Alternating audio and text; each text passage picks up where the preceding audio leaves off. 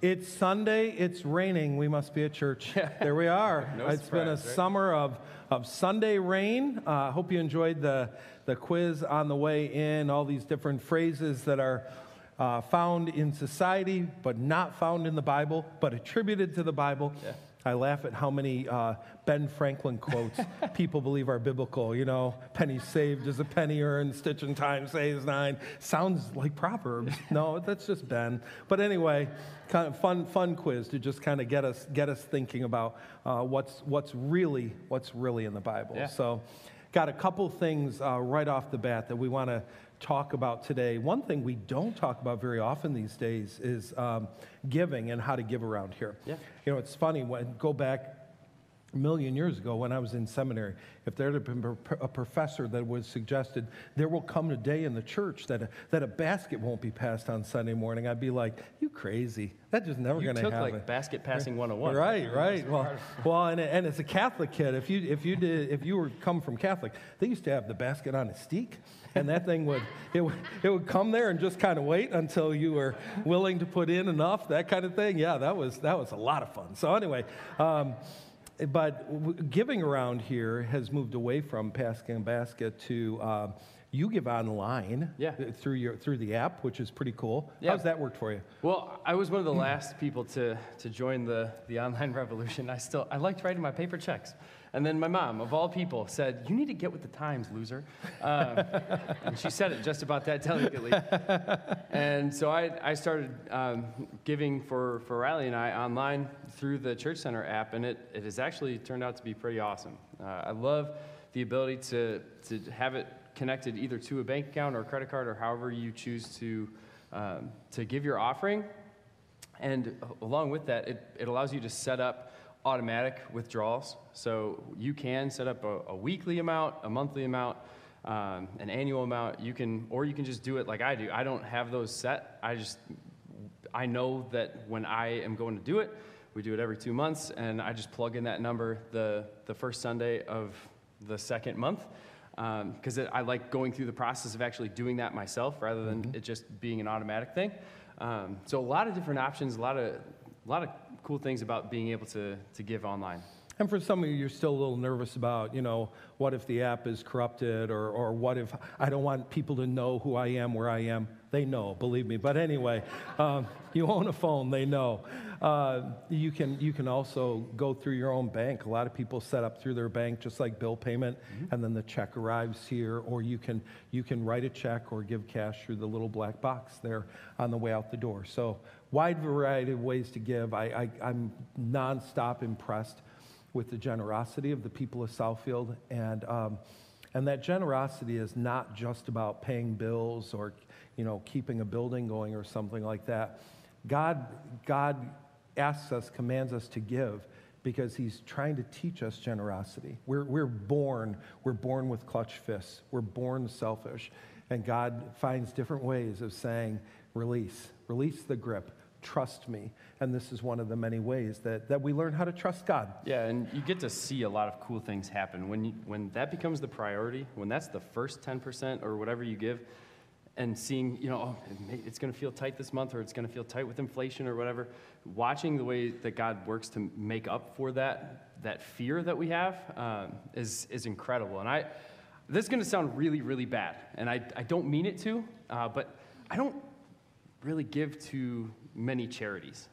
The reason being is because I know that our church leadership team, our overseers, do a diligent job of making sure that everybody that Southfield supports, whether that's an organization like Samaritan's Purse, whether that's a family in need, whether that's an organization like Green Lake, any organization that we use funds for from our church, from our giving pool to support, they do the work of making sure that it's all biblically in line, that everything that they do is in accordance with what the Word of God says.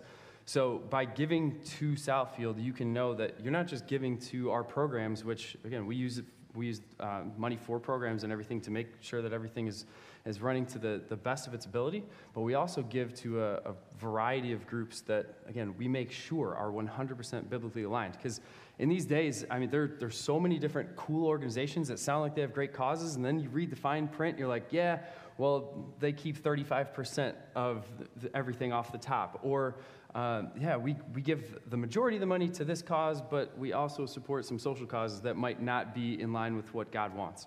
So by giving to Southfield, you can know that we are not just keeping the money here in the building, but it's leaving and going to places and causes and people who are in line with what the Word of God says. Thanks. I appreciate that. So we got the church app. You can give through that. You can join a group through that. You can get in an event through that. You can even check your schedule of what's going on at church and what you're involved in through that app. Another app that we really love is called Dwell. And I love even the name because the concept is to dwell on the Word of God. Just take the time to stop, reflect, think about what the Word of God is saying. There's several different ways that we can receive the Word of God. One way to receive it is to read it. And I read a lot. I would have to admit, in college when I took composition, I was taught the concept quite clearly that a well-written book, the first sentence of the paragraph kind of says it all, and the rest is the detail filling in the thesis. So if it's a well-written book, a lot of times I'm not reading every line. I'm getting the big idea and moving from there or zeroing in on certain parts. Can't do that with the Bible. With the Bible, you want the whole thing. But my brain is trained to be a little bit jumpy. So Dwell gives you the opportunity to hear the Word of God, to listen to it. And you can do that through the Bible app as well, which I'm using for my 1 year through the Bible. I'm in Isaiah right now, just finished Job and Ecclesiastes. That was an uplifting little season. Now we're into the brighter parts of Isaiah. But anyway, and to listen to the Word of God and receive it that way, it slows us down. And the way they've designed this app, I think, is brilliant. You have the ability to select version, the voice that'll read it to you, background music that's going with it. You can actually have a little season of reflection after the reading to just be quiet and listen to the music. You can actually hit the speed button, ramp it up a little bit if you want. It's got a lot of different variety. And part of what we love about it is we were able to create a Southfield group. And within the group, we do a number of playlists, usually playlists that are associated with what we're teaching in that particular month. So, throughout the summer, we were doing the 2 Timothy play, 2 Timothy in 13 minutes or less. You could listen to the book. Well, for the month of September, we're going to be looking at the trustworthiness of the Word of God. And so we thought it would be a really good idea to listen to Psalm 119. How many verses in Psalm 119? Putting me on the spot when Bummer. I've got allergies going. He's a little Allegra D going here. Anyway, 176 verses. It's the longest chapter in the Bible, all right? 2 chapters before the shortest, just 2 verses. 176 verses. And when you read that particular chapter, it's not just a straight shot of verse after verse after verse. It's divided into sections, usually around 8 verses, sometimes 6, sometimes 9, but around 8 verses. And above each of those sections, it's got a word that you don't particularly recognize. It's a foreign language. So like when you look at the verse section, it's got the word A-L-E-P-H above it. And that's the word Aleph, which is the Hebrew letter A. The next one is B-E-T-H. That's not Beth, it's Bet. So you have A, B, and there are 22 letters in all. So there are 22 sections. Now this is the beauty of the creativity of the Word of God. The psalmist is expressing his love for God, his love for God's Word. He's really talking about it very relationally. So in each of those sections, let's say you go to the one that has Aleph above it, the letter A. Every verse then in that section, all 8 verses, start with the letter A. You don't see that in English, but in Hebrew, every one of those start with the letter A.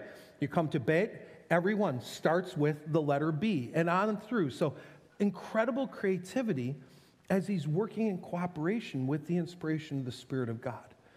So I'd love for you, whether it is listening to it all at once, you can listen to it in 19 minutes, or you can 1.5 times it and shorten it a little bit. I wouldn't go more than 2, or it's like having Mickey Mouse read the Bible to you, and it just does not feel very sacred at all.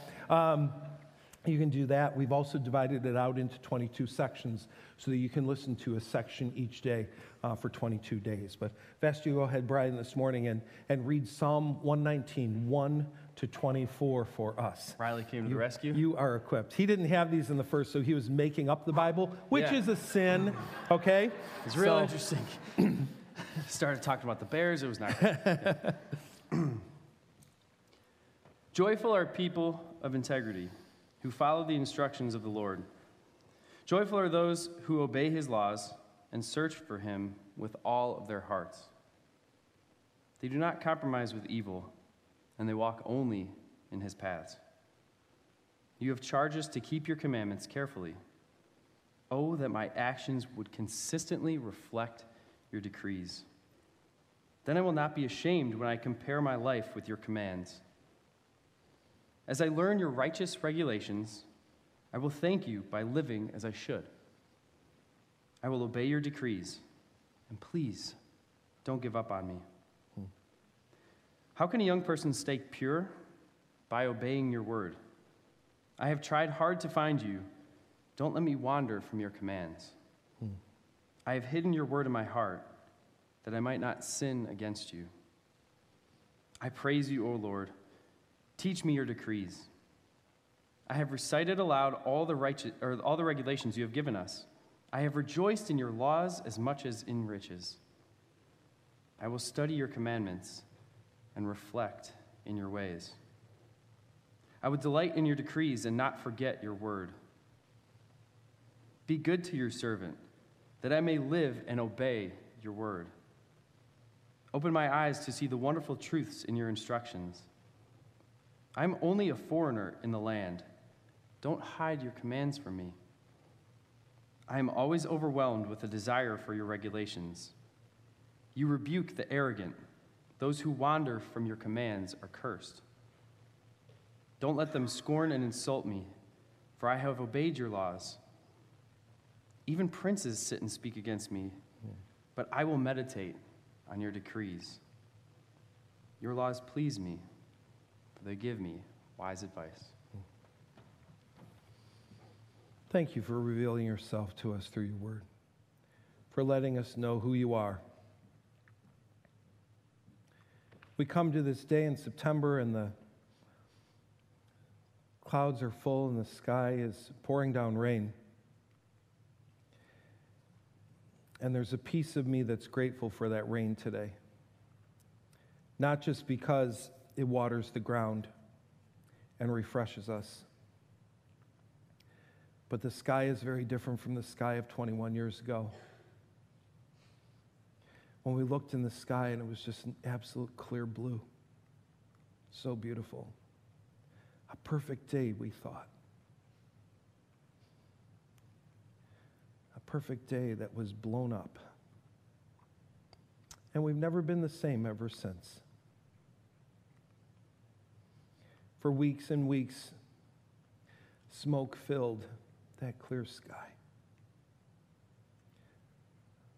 Individuals' lives were changed forever, and our nation's life was changed forever. In all the change and all the pain, you are a constant.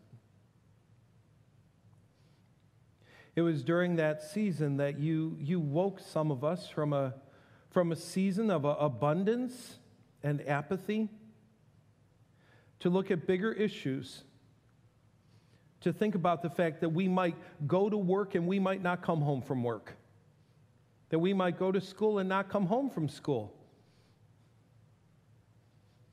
that somebody we love that we waved goodbye to this morning may not be on this earth this afternoon. And it caused some of us to dig for spiritual answers. And it gave us a chance to have conversations with people about the things that really matter. It's sad, Lord, that it takes us driving right up to the edge of death to face it. But we're grateful that you do allow those moments in our lives, that tragedy strikes and we can observe it, and it prompts questions. Questions that lead us to answers that can only be found in you. Thank you for your word and for revealing yourself to us. We pray for your continual healing of our broken hearts and lives. in the name of Jesus. Amen. Last Sunday was Labor Day. I really appreciate the fact that our country takes the time every year to celebrate work, to celebrate hard work, to take a day away from work to celebrate hard work. And I love the opportunity to admire people doing hard work. Whether it is the hard work done with brain and pencil and computer or the hard work done with a hammer or a crane or whatever it might be, I love being able to admire hard work, in part because we know that the Bible tells us that we are created in the image of God, and God is a worker. And so when we work, we actually get an idea of a reflection of the nature of God. Work isn't the result of the curse. It's not the result of the fall. Your hatred for Monday is the result of the fall. But work is an expression of the design of God within us, as well as that day we take off every week to rest. That's a reflection of the design of God within us as well. I stop every once in a while and watch other people work, and I am so impressed. In our neighborhood these days, I don't know why, but out of the clear blue, it seems like everyone is replacing their roof. Maybe it's because all our houses are between 20 and 25 years old, and magic hail finally hit us. Who knows why? But roof after roof after roof is being replaced. And there's usually a sign out front for a couple of days, and then a truck pulls up, and spiders crawl out of the truck, and they start crawling all over the house. It's amazing to watch. You know, this crew is just up there, and they're ripping the roof off and getting the paper down and putting the new shingles on, all within a day. If it's Dennis, I'm still standing at the top of the ladder going, I don't want to go on the roof. No, I don't like going on the roof. I hate going on the roof. I don't want to go on the roof. I love watching people do hard work. And I love looking at certain finished projects and asking the question, how in the world can a human do that? I mean, I look at tall buildings, what used to be called the Sears Tower. It's hard not to still call it the Sears Tower. I'm sorry. Look at that big old building standing there. I'm like, how did they do that? How is it still standing? How did they get plumbing all the way to the top? I'd have said you get the first 2 floors. After that, you're on your own. How did they get electricity all the way up there? How does the elevator go all the way to the top? How, when the wind comes off Lake Michigan, does that thing not go boom and hit Joliet? How does this happen? I plant a bush in my yard, and the first wind, it's down. And I'm out picking. How did they do that? It's mind-blowing to me.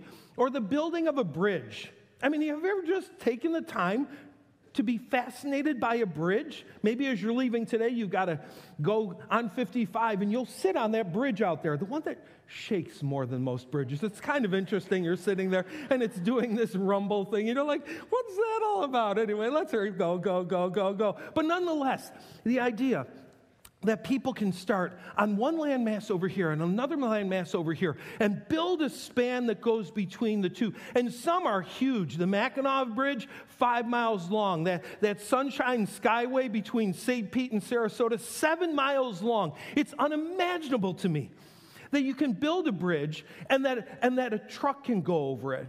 Or that, think about this, during the daily, hourly, minutely traffic jams on I-80, that the trucks will actually line up on that bridge, and it's still standing, holding all that weight. How do they do that? Now, I know some of you are going to stop me after, and you're going to explain it. I'm going to go, I don't care. It's mind-blowing to me. It's crazy. You can explain it till Jesus comes. I don't get it. I'm fascinated. So I thought it would be pretty cool if our church would take on maybe not a project that big, a smaller one, but one that kind of blows our minds away. Been thinking about a bridge. You see, when I walk down Canal, I come down to Aux Sable Locks, and there's a bridge that I like because it takes me from the restroom on over to where I park and back. And for better than a year, they've had a fence blocking that particular bridge because apparently one of the boards rotted out and they don't want us to fall through. Very kind of them. And so I've been kind of watching and wondering and waiting for, when is my extra 19 cents a gallon going to be used to fix my bridge? I'm ready. Fix my bridge. Come on, fix the bridge. So I was really excited this week. I pull up and there was progress. They put up a nicer fence. It's better than the first one. Much, yeah, we're safer than we were before. So let's say I could finally figure out who the government entity is that I need to contact, and I say, Southfield Church they want to fix the bridge. I mean, we got the people, we got engineers, they can doodle and figure it out. We got crane operators, we got it all, man. We can do this. Let us fix the bridge for you. And let's just say they say, yes. Cool. Of course, we all need to bring our tools. And we're bringing our tools, and let's just imagine that Amazon and the ever-wise Jeff Bezos has come up with this fascinating new thing on Amazon. You see, because there becomes this national movement. This national movement is going on that wants to make sure that all numbers are treated with equal kindness. And some people are really feeling bad for anything that's not a foot. Why is it that 12 inches gets to be named a foot and nothing else gets commendation?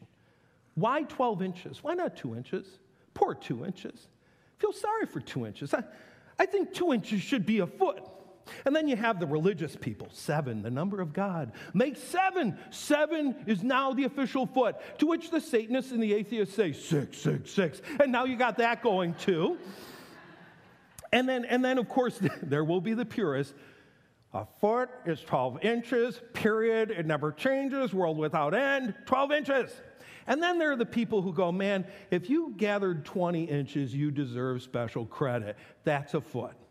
And we all show up with our official Amazon self-designed tape measure, and we're now going to build the bridge. Start to imagine this thing. I know this about that bridge. I will not be the first one to walk over it. And I will probably never walk over it, and it's going to look like something out of a Dr. Seuss book, because we recognize that when we're going to build something collectively, we need the same standard to get there. You can't have everybody bringing their own standard to the table and come up with something that's going to work.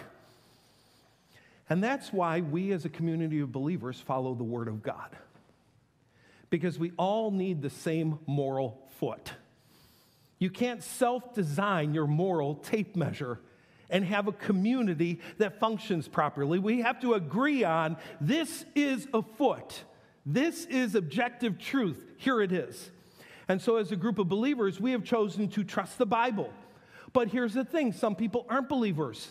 And they're saying, it's neat that you want the Bible, but why not the Koran? Why not Tom Sawyer? Why not Grapes of Wrath? Why not my favorite comic? Why in the world do we have to go with the Bible as the standard? Why do we need to use the 10 Commandments as the standard morality? Why not something else? And so I want to spend some time during this month asking the question, can I trust the Bible? For a lot of you, you're already there. You're like, of course I trust the Bible. I believe in it with my whole heart.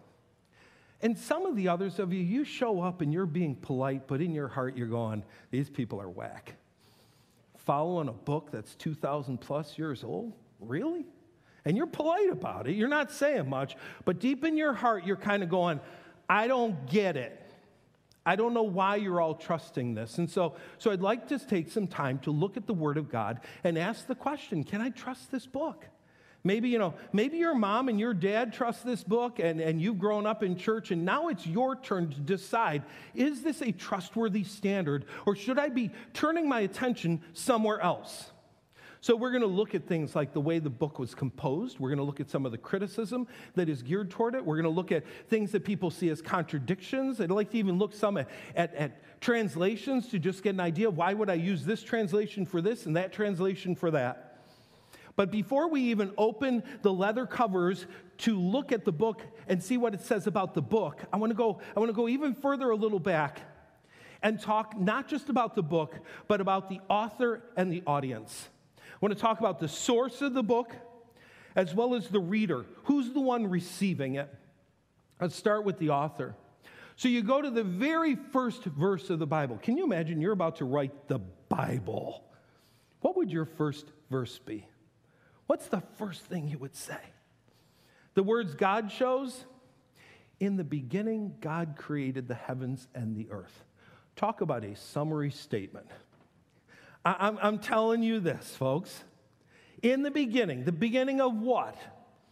Well, the beginning of creation, because God was before all this and he will be long after it, but there's this season in time that he decided to do some creating. In the beginning, God, who's God? You're going to find out if you read the rest of the book. In the beginning, God created. He made something. He brought something together. What did he bring together? The heavens and the earth. And that opening statement is the thesis, and everything flows after it. Everything after it explains to us what this world is all about, who made this world, and all the pieces in between. We call this Revelation. Now, when you hear Revelation, you think of the last of the 66 books. You think of the one at the end with dragons and all that kind of stuff. Revelation is not just a book. Revelation is a process. It's a process of making something known. God is a revealer. God has chosen to make some things known. He wants us to know some things about him and about ourselves. He makes himself known through a process called revelation. There are two kinds of revelation. The first kind we're going to call general revelation, or it's also known as natural revelation. Psalm 19 starts by saying, "The heavens proclaim the glory of God. The skies display his craftsmanship." You go out into a clear night sky and you start staring at all those stars. You have a new baby born into your family and you stare at fingers and toes and say, how in the world? How did this happen? What in the world? Can't believe it. You one day are just kind of enamored. Your fingers do the clicking and get you to the proper station, and you stop and you go, this thing, I couldn't make one of those. Complete with nails? Look at that. Look at that. And you're fascinated by just the way your hand operates, or you look at a blade of grass or a particular kind of bird that's shrieking over you as it's going by. You're looking at all these things and you're taking them in. For me, it was driving through Montana. I had seen mountains in my life. I had seen the Adirondack Mountains. I had never seen a mountain so high, covered in snow. And Kim still laughs at me when she thinks of me driving down that highway, staring at that mountain, just dumbfounded, my jaw wide open. Look at that mountain. And they had more and more and more and more. It was fascinating. It was breathtaking. I can't believe how beautiful mountains are. All of these things are general revelation. God created all this so that we would do this, so that we would go, wow, wow, wow. Romans continues to say it. Ever since the world was created, people have seen the earth and sky. Through everything God made, they can clearly see his invisible qualities, his eternal power and divine nature, so they have no excuse for not knowing God.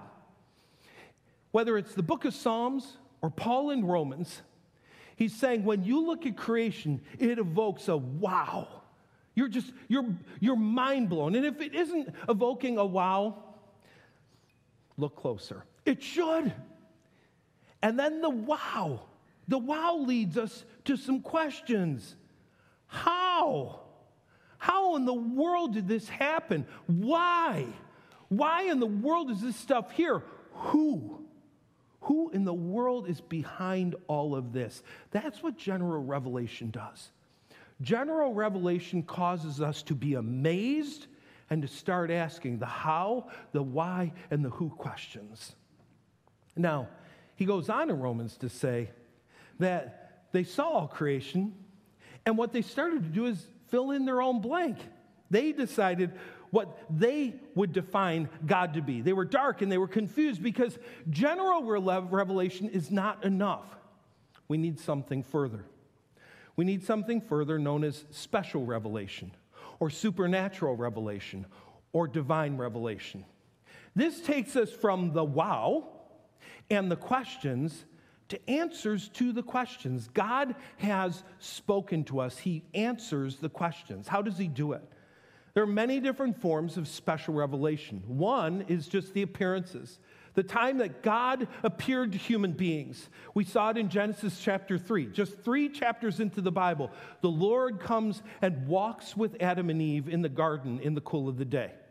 And we see other times in the Old Testament that the angel of the Lord appears to people. And the angel of the Lord is known as a Christophany. It's Christ appearing in the form of an angel to human beings. God sometimes broke through by appearing to people. So you have appearances. They're not common, but they happened.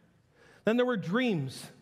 There were people that would have dreams, and they were messages straight from God. In Genesis chapter 28, we have Jacob. He's got his head laying on a stone, which is never a good way to sleep. And he's laying there, and he starts having this dream about a ladder, and angels are going up the ladder and down the ladder and up the ladder and down the ladder. And it says at the top of this stairway, at the top of the ladder, there was God.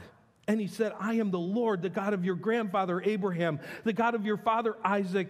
The ground you are laying on belongs to you. I'm giving it to you and giving it to your descendants. Through a dream, he spoke to Jacob. He spoke to Joseph. He spoke to other people throughout Scripture. Beyond dreams, we have visions. Visions are wide awake dreams. How do you know somebody's having a vision? They're kind of standing there, yeah. They're seeing something that you're not seeing. Something's going on. Something's being revealed to them. Starting in the book of Isaiah, at the beginning it says, these are the visions that Isaiah had. And he lays out his visions. Chapter 6, he says, in the year King Uzziah died, I saw the Lord. He was seated on a throne, and the train of his robe filled the temple with glory. And I saw seraphim flying about him, saying, holy, holy, holy is the Lord God Almighty, who was and is to come. And in that moment, I saw my sinfulness, and I felt like a wretch, and I cried out. And one of the seraphim came along and touched my tongue with a coal and gave me forgiveness and gave me purity. He's having this vision of this going on all around him. There are times God spoke as well through a form of special revelation known as miracles or miraculous signs. I love this one. You have this wicked king, poor Daniel. He's being ruled by this wicked king. This king is holding a big old party. He's drunk as a skunk. And all of a sudden, out of the clear blue, a hand appears and starts writing on the wall, etching out a message. And I love what it says, because it says, the guy turned white as a sheet and his legs start knocking. He is terrified as this message, this miraculous message, is being delivered to him. Sometimes God used miracles and miraculous events. Then there are times that we just have the direct word of God. In the Old Testament, King James, it was the thus saith the Lord moments. These are the times that God delivered a message to a prophet and said, this is what God says. And we get the quote of the message that God wants to give to his people. One of the greatest forms of special revelation is a word. And that word is Jesus. John 1, verse 1 says, in the beginning was the Word. I love that John uses the word logos. He uses the word to define Jesus. This is God's communication. This is God revealing himself. This is God making himself known through a person. He makes himself known through this person, Jesus, who is the creator of all things, who's the reflection of God himself. In verse 14, it says, the Word became flesh and dwelled among us, and we've seen his glory, glory as of the only Son from the Father, full of grace and truth.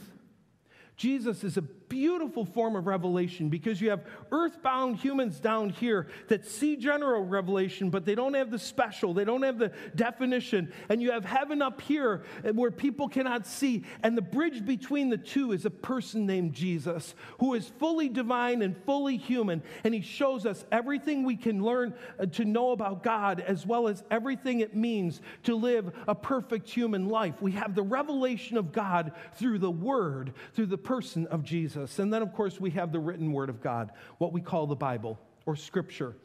Jesus himself says in Matthew chapter 4, verse 4, when Satan is trying to tempt him to make stones into bread, no, the Scriptures say. Get that. Jesus himself is acknowledging that there are holy Scriptures, that there are words written that are the Word of God. The Scriptures say, people do not live by bread alone, but every word that comes from the mouth of God.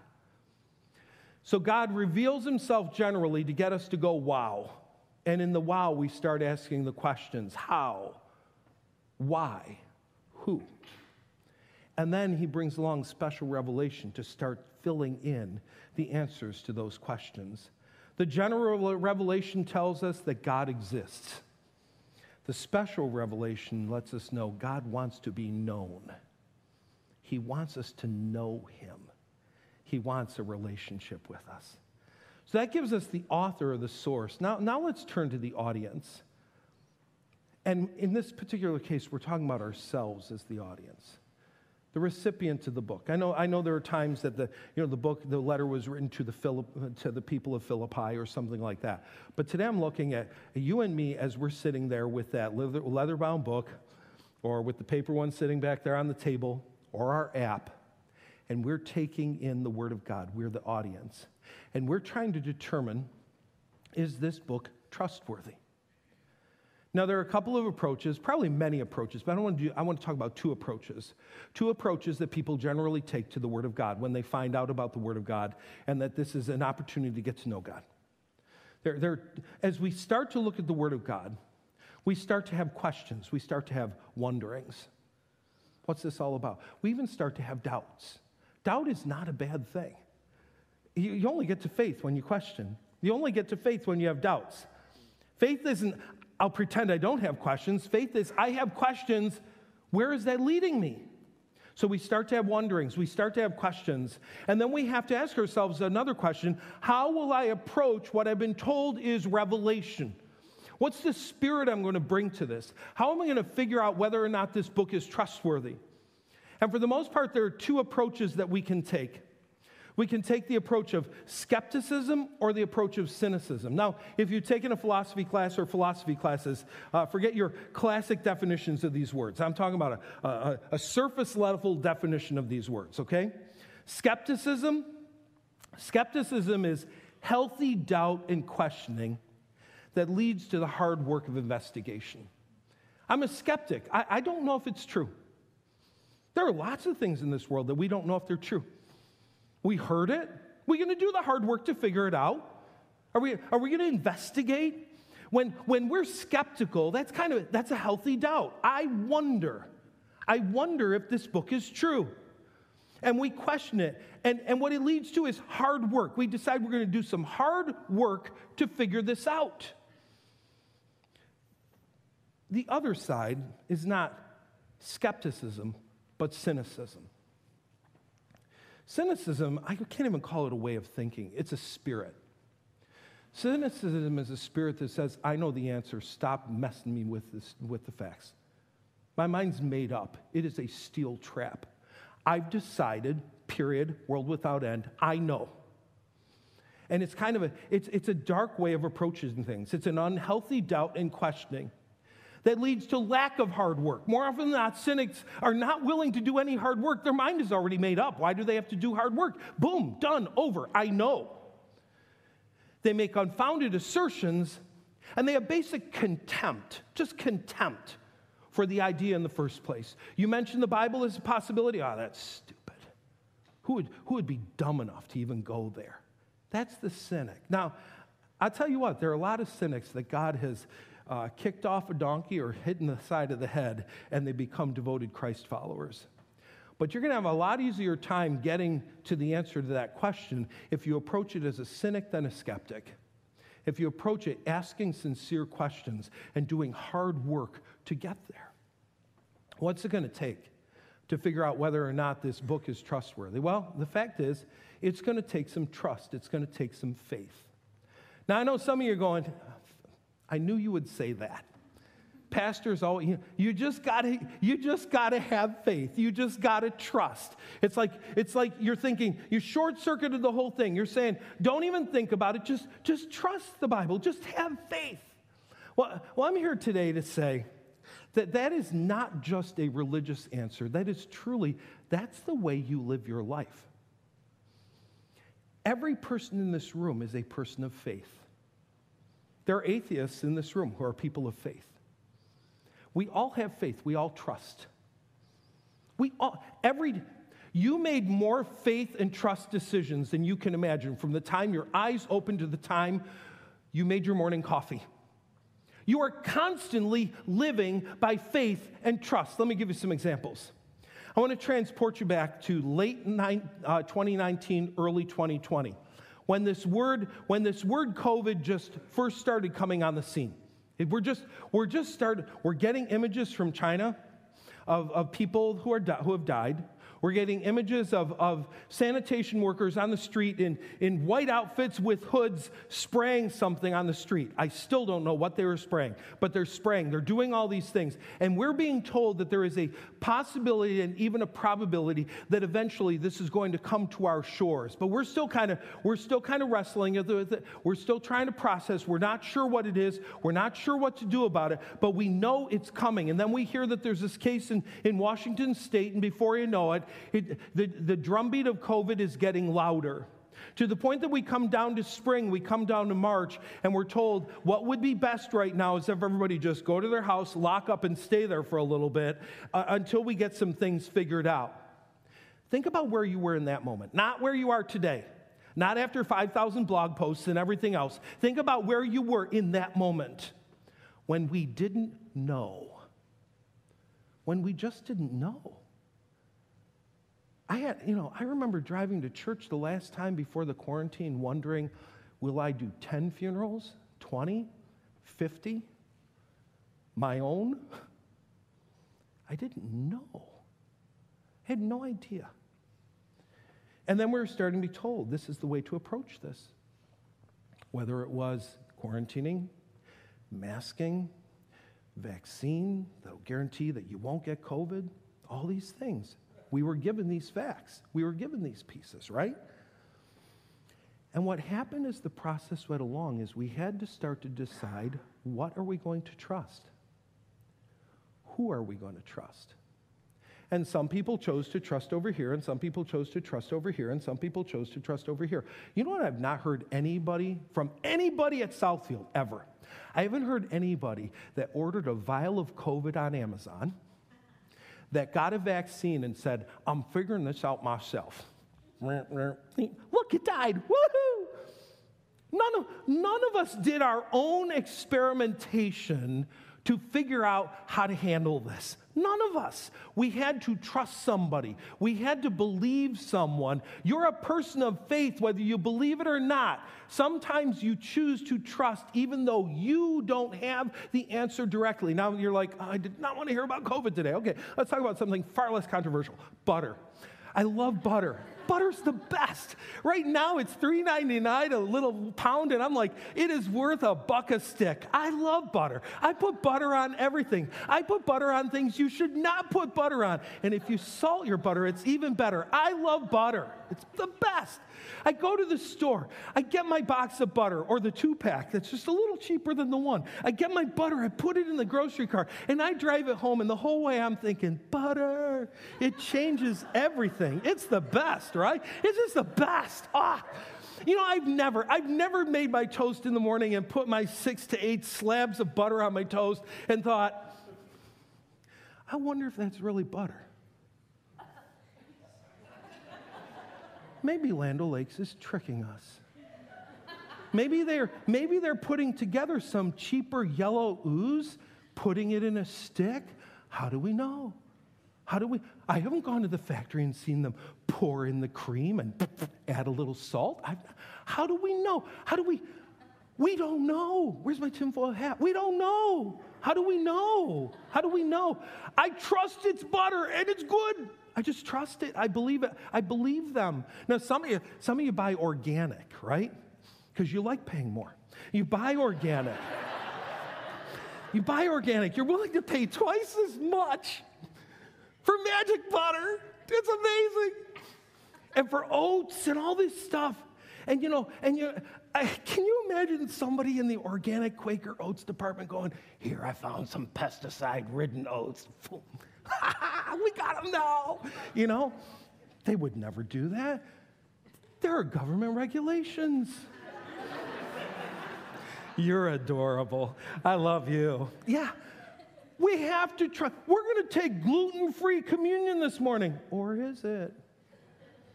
Not really sure. This morning, I had somebody who wanted to get baptized, and so I pull out the weather app. I believe the radar. All the other stuff's just guessing. But the radar's real, right? And I open up the app, and the red streak of death was upon us.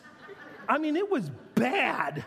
Within 15 minutes, it was going to be thunder, lightning, tornado, death. I believe it. 15 minutes later, there isn't even a drop. I'm like, what's going on? Who's behind this radar? Is radar real? Is this, what are you getting it? We are all people of faith. We all try.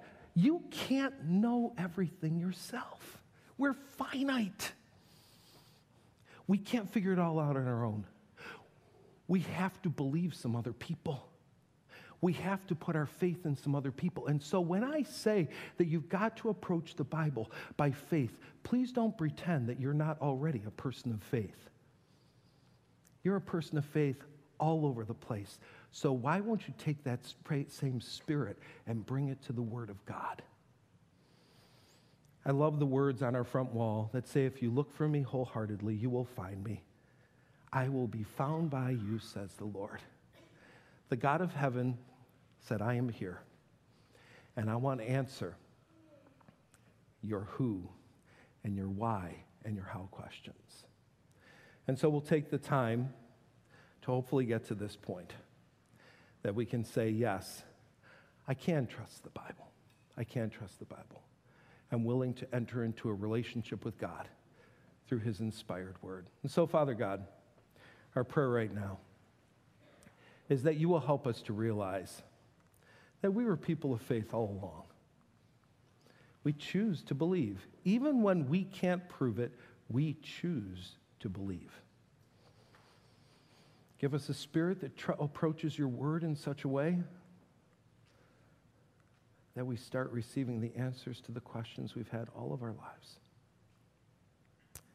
In Jesus' name, amen. On the night the Lord was betrayed, he took bread. When he broke it, he said, this is my body broken for you. As often as you eat of it, remember me. He took the cup. He said, this cup represents a new covenant, a new way, a new covenant in my blood. Every time you drink of this cup, you remember me and you proclaim my death until I come again. And so this morning, as we approach communion, whether the table's at the front, the back, the gluten-free on the side, it is gluten-free. We tested it. Wherever you might go for communion today, remember the Word is speaking to you. The Word Jesus wants to communicate to you. Let's be ready to listen. Sing two songs.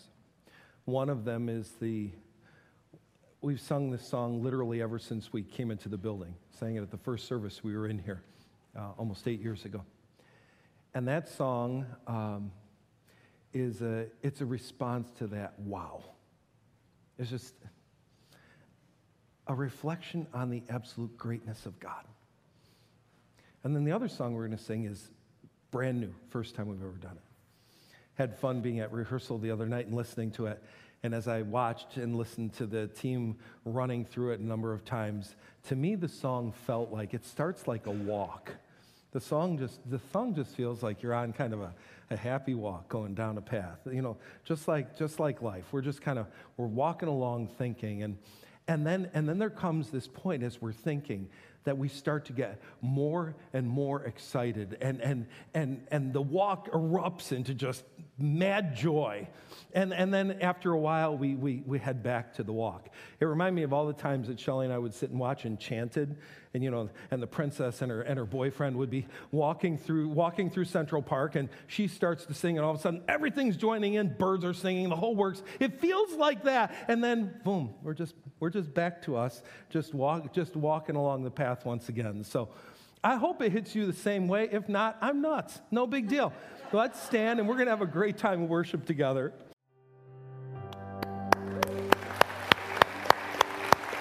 Wasn't that fun? I love that. This week, when you're following me down the road and I'm swerving, I'm not texting, I promise. I'm playing my drums and singing along and having a good time. Love that song. I love the message of it. Our God is speaking. He is speaking. He speaks through his word. He is not silent. He has things he wants us to know. So open your ears to listen. Have the faith to hear him. You have faith for everything else in the universe. Why not have faith in God? Why not have faith in God? So as you leave today, down here on this side, Stephanie will be here to pray with you if you need prayer. And Julie and I will be down here so that you can go ahead and come say hi, perhaps even get your picture taken so that we can get to know you a little better. Names matter. Your name matter. We want to know you. So we'll see you next week.